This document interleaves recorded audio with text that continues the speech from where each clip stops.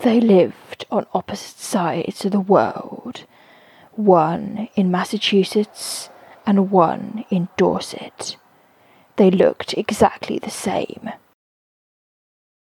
They could be doppelgangers with identical hooded black cloaks, blood-red spots, but underneath it all, they couldn't have been more different, apart from one thing: to seek out more prey, or should it be said, to balance the scales. They are black, they are red, if you're naked you are dead, ladybirds. Ladybirds. If you have an infestation, ladybirds are your salvation, ladybugs. Ladybirds. Ladybirds. Ladybirds. Ladybugs. Ladybugs.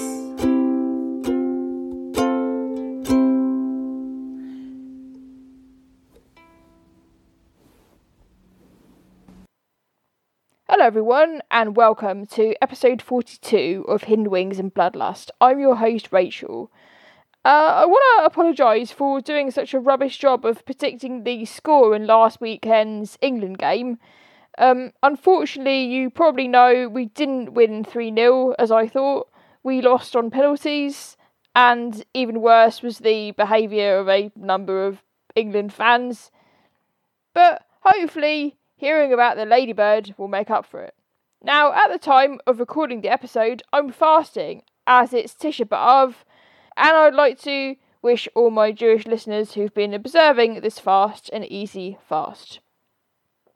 So, my podcast recommendation for this week is The Wild Episode with Brian Ruckley. I really love this show. He's got such a relaxing voice, and it's all about strange animals around the world. Some of the recent episodes I've enjoyed from this show include one on Loricifera, which is a type of multicellular animal which doesn't need oxygen to breathe, the greater nocturnal bat, which hunts migratory birds in the dead of night, and moths, which can drink your tears. So definitely go and listen to the show. You'll find out about all sorts of weird creatures you never knew existed. And this episode is certainly going to get weird, so strap in there. This week, we're going to the land of the free, and we're going to look at a ladybird, well, a ladybug, I should say, as that is what they're known in America. It is a ladybird, but I'm calling it a ladybug, because that's the ladybird's common name, and I don't want to confuse listeners. I'm talking, of course, about the twice-stabbed ladybug, Chilocorus stigma. You might sometimes see it referred to as Chilocorus bivulnerus, which is an alternative name for the ladybug. I'm not quite sure as to why it's been given the name of twice-stabbed ladybug, perhaps because the red, round spots might look like stab wounds. Chilocorus stigma belongs to the Chilocorus genus. Stigma means mark or brand, originally in Latin. And if you noticed when listening to my episode, What is a Ladybird?, you'll know that the Chilocorinae subfamily are a distinctive group of ladybirds which mostly feed on scale insects. They do take the odd aphid, but it's mostly scale insects. And if you remember from some of the episodes we've done before on scale insect eating ladybirds like Simlis interruptus, scale insects are horrifyingly good at ruining plants because they attach themselves to the leaves or the stem, stay there for a very, very long time and cannot easily be removed. This seems like a good place actually to give an update about a ladybird I covered very early on in the show, in episode 13, way back in the before times in February 2020. The kidney spot ladybird. It has now been confirmed in a study that came out in November 2020 that this ladybird and Chilocorus kuanae, or Kiwana's ladybird, a Japanese ladybird that is used throughout the world for biological control, including the range where the twice-stabbed ladybug lives, are actually the same species and are morphologically identical. So, rather than introducing an invasive species of biological control, where Chilocorus kuanae has been brought from Japan to Europe, they actually introduced the same species from one part of its range to another part of its range. And the reason why I'm talking about the kidney spot and not the actual ladybird we're going to be talking about today is because the twice-stabbed ladybug and several of its relatives in the genus, including the kidney spot, look almost exactly the same. In fact, they do look the same, and many can't even be told apart unless you use a microscope.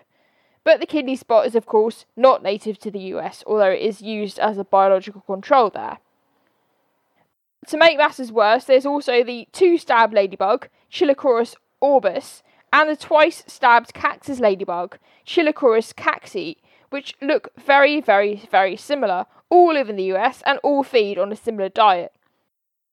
The cactus ladybug largely isn't found in the same habitats as the twice-stabbed ladybug though, and the twice-stabbed cactus ladybug does have bigger spots, but apart from that they almost look the same. But there's good news, because if you're listening in the UK or continental Europe, you're unlikely to come across the twice-stabbed ladybug, and any ladybird you do find that looks like one is almost certainly going to be a kidney spot. Although these common names are used interchangeably, but in this episode I'll be using twice-stabbed ladybug to mean Chilocorus stigma. So, the twice-stabbed ladybug belongs to the same genus as the kidney spot ladybird, Chilocorus renipastulatus, or Chilocorus kuinae, which are the same. And if you put them both side by side, they would be incredibly difficult to tell apart.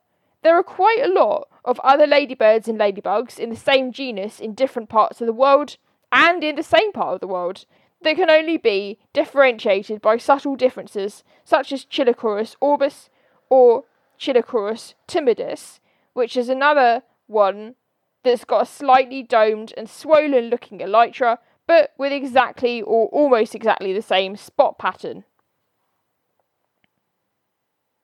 So, if you remember kidney spot ladybird, the twice-stabbed ladybug, if you know what kidney spot looks like, it pretty much looks exactly like that. The ladybirds are round and black and between 3 and 5 millimeters long, and they have 2 red round spots on their elytra.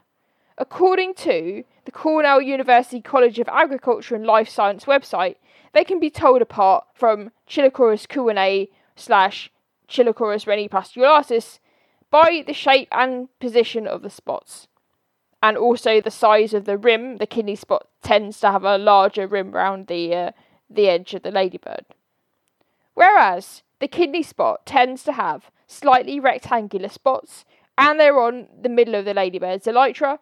The twice-stabbed ladybug tends to have spots that are slightly smaller, rounder, and placed towards the ladybird's head. The antennae are very small, and the head is usually largely tucked under the pronotum, and if the ladybird is threatened, it is able to clamp down hard onto the surface it is on with its short legs. But an average person probably would not be able to tell them apart. And when I'm talking about these differences between the rim and the spots and everything, they are just like completely minuscule, so don't worry. I've looked at a few of these photos now, and I'm honestly completely struggling to see the difference. I don't see any difference, quite honestly.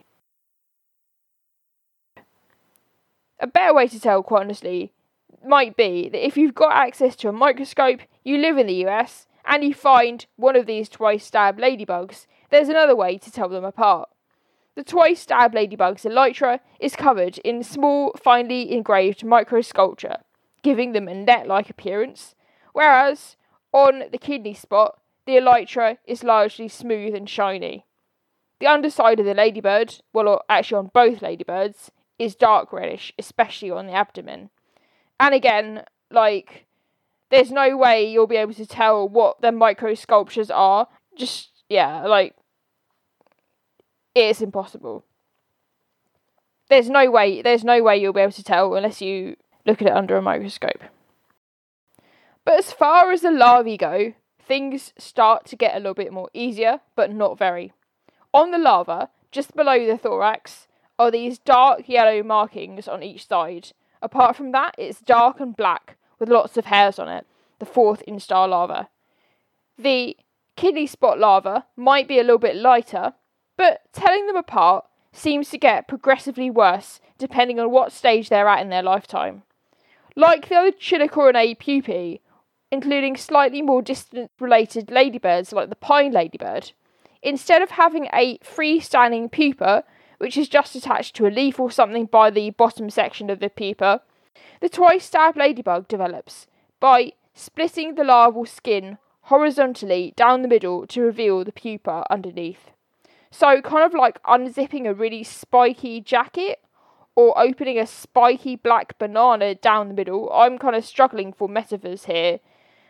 In the photos I've seen, the pupa is kind of dark reddish brown, apart from this larval skin, with 4 slightly lighter patches. And like many ladybirds, the eggs are orange and are laid singly or in small groups. They're laid on their side, which is slightly unusual rather than upright. The pine ladybird can also sometimes lay eggs on its side too. I think we spent enough time on the twice-stabbed ladybug's looks and similarity with others that are closely related. I mentioned just now about pupae, and this is something that the twice-stabbed ladybug shares in common with the kidney spot and at least some of the other Chilocorus genus members. This species pupates communally, and no one knows why. When it is time for them to pupate, you can find loads of them in the same place and often bunched up right next to each other. And I don't know about other ladybirds in that genus, but the same thing also happens to the kidney spot too. I've gone out and find loads of them pupating on railings before, really kind of late in the year as well, kind of like sort of November time. Another thing about the twice-stabbed ladybug is it generally only breeds once a year and creates a new generation once a year. The twice-stabbed ladybug is found in the United States and Canada. However, it's currently not found west of the Sierra Nevada.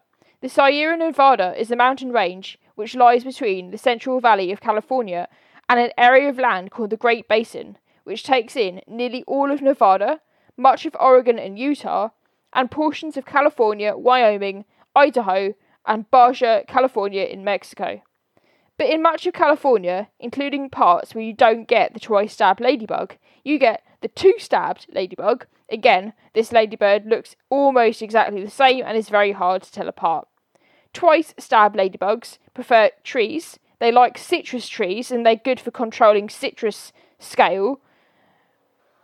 They've been found on a diverse range of habitats, including citrus plantations, forests, orchards, woodlands and gardens, and they also like pine needle scale too. A study of twice-stabbed ladybugs in New York aimed to find out how good they were at eating beech scale, which has become an invasive pest in the USA. And it was found that although the ladybirds did eat beech scale, they couldn't get through all life stages, and there was unfortunately a high death rate in the larvae and especially the pupae when they did feed on these scale insects. This might have been a combination of not being able to eat that many, not being able to get into it for some reason, or maybe there was an issue with the scale insect themselves being in some way damaging. There's a few other scale insects, such as mussel scale, which doesn't have a good outcome for the ladybird either. But one of their main foods is pine needle scale, and the ladybirds are often found in Christmas tree plantations. And aphids do make up some of their diet, not the majority, but they do make up some. And the twice-stabbed ladybug will also eat aphids and also woolly aphids or adelgids. Now, there's a couple of very, very strange things about the twice-stabbed ladybug I want to draw to your attention. One of the weirdest things about the twice-stabbed ladybug is that both the males and females are what's called chromosomally polymorphic.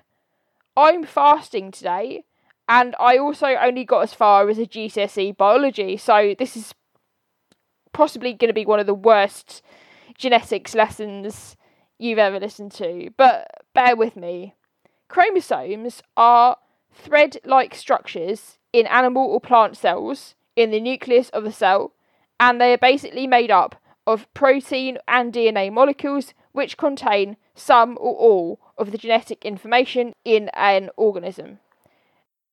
Now, we're quite used to the idea that in most animals and in humans, they've got a set number of chromosomes apart from certain conditions that might affect this, sort of genetic conditions, with either missing or malformed chromosomes or an extra chromosome.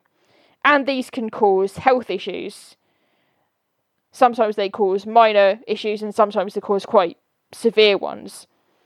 In other parts of the animal kingdom, again, each member of a species typically only has one set number of chromosomes. But that's not true if you're a twice-stabbed ladybug. For a ladybird species, where most of its members look exactly the same, with hardly any variation in terms of appearance, there is a huge amount of difference between the chromosomes of each ladybug, in both the structure and number of chromosomes, with up to 6 main chromosomal variations according to a study by Smith and Verkey in 1978. And bear in mind, these ladybirds almost look identical between one and the next. But these variations don't really appear to impede the ladybugs in any way or make them ill. And the number of polymorphic forms varies by population, with the number of different forms found among these ladybugs increasing when you go towards the north and west of America and Canada. Sometimes chromosomes can even combine to form supernumerary chromosomes, and this tends to happen with the females. It tends to be that the more they've combined, the less males there are in the population. In some individuals, 3 chromosomes might join together and form a ring-like pattern. Different male twice-stabbed ladybugs can possess as few as 19 chromosomes, or as many as up to 25, and females can have as few as 20, or as many as 26. And you probably know that in humans, if you've got 2 X chromosomes, then you're usually a woman, whereas if you've got an X and a Y, you're usually a man. Generally speaking, there are, of course, intersex conditions, and there is trans and non-binary people as well. But in general, that is how it is in most mammals and most beetles as well. There are only 2 chromosomes that determine the sex genetically, and that is the case for 96.6% of currently known beetles, including the majority of ladybirds. There are only 3.4% currently known beetles that do it another way, and the twice-stabbed ladybug is one of them. But in the twice-stabbed ladybug, that's not the case. There are 3 chromosomes that determine whether the twice-stabbed ladybug you're looking at is a female or a male, and the Y chromosome has fused with another chromosome that's not related to sex, giving rise to a neo-XY chromosome system. This could have happened because the Y chromosome in most ladybirds is usually pretty small. Some ladybirds don't even have it, so some types of species they've got 2 X chromosomes in a female, and in males they've only got 1 X. My understanding of genetics is really incredibly limited, but I think that if the twice-stabbed ladybug has got the 3 X chromosomes and no Y chromosome, it's a female. And if it's got the fused Y chromosome plus the 2 X chromosomes, then it's a male. And it's also thought that in many species of coccinellids, the Y chromosome doesn't actually play a role in the gender, and what's really important is how many X's the ladybirds got compared to all the other chromosomes. And the other Chilocorinae beetles have also got this neo-XY chromosome system, where the Y has fused with another one. It's thought, so I'm not talking about X and Y, but it's thought that the differing numbers of the other chromosomes in different twice-stabbed ladybugs could be a step towards speciation or the evolution of a new species, and that would make sense given how many extremely similar looking coccinellids there are in North America that are closely related but are very different species. But so far it hasn't actually happened. Although the populations are generally found in distinct areas, they do overlap in some areas and are still able to breed. But who knows what will have happened in a couple of million years' time. Perhaps there will be another ladybird evolved out of those genetic forms that look pretty much the same as their closest relatives but actually isn't. There's no way of knowing unless you extract the ladybird's DNA or examine them under a microscope. There's a final, slightly strange and horrific thing I want to point out. The twice-stabbed ladybug female will often lay her eggs inside the remains of dead scale insects. This is done for camouflage and protection against predators. The mobile versions of the scale insects might not realise that there are ladybird eggs there, and other predators will be deterred by the waxy coatings of the scale insects, if they notice them at all. The ladybird's eggs will be protected by these dead corpses, and when they hatch they'll be able to go about and eating more and more scale insects. But if you've ever had an issue with scale insects on a garden or on a farm or anything like that, you'll know that isn't actually necessarily a bad thing. So I really hope you've enjoyed this episode. It really does seem that every time it seems there's nothing more to say about ladybirds, it turns out that there is. I hope you see this ladybug if you're in America. You might not be able to tell it from a similar species, or maybe you actually will, now you know the slight subtle differences between them. If you like this show and want to support me, you can buy me a coffee at ko-fi, www.ko-fi.com/HWAB podcast. You can follow me on Twitter at HWAB podcast or on Instagram at 365.ladybird. You can like my Facebook page, Hindwings and Bloodlust, and subscribe on Apple Podcasts, Spotify, Google Podcasts, Ghana, or wherever you get your podcasts. Music is by Deborah Torrance. Thanks for listening and goodbye for now.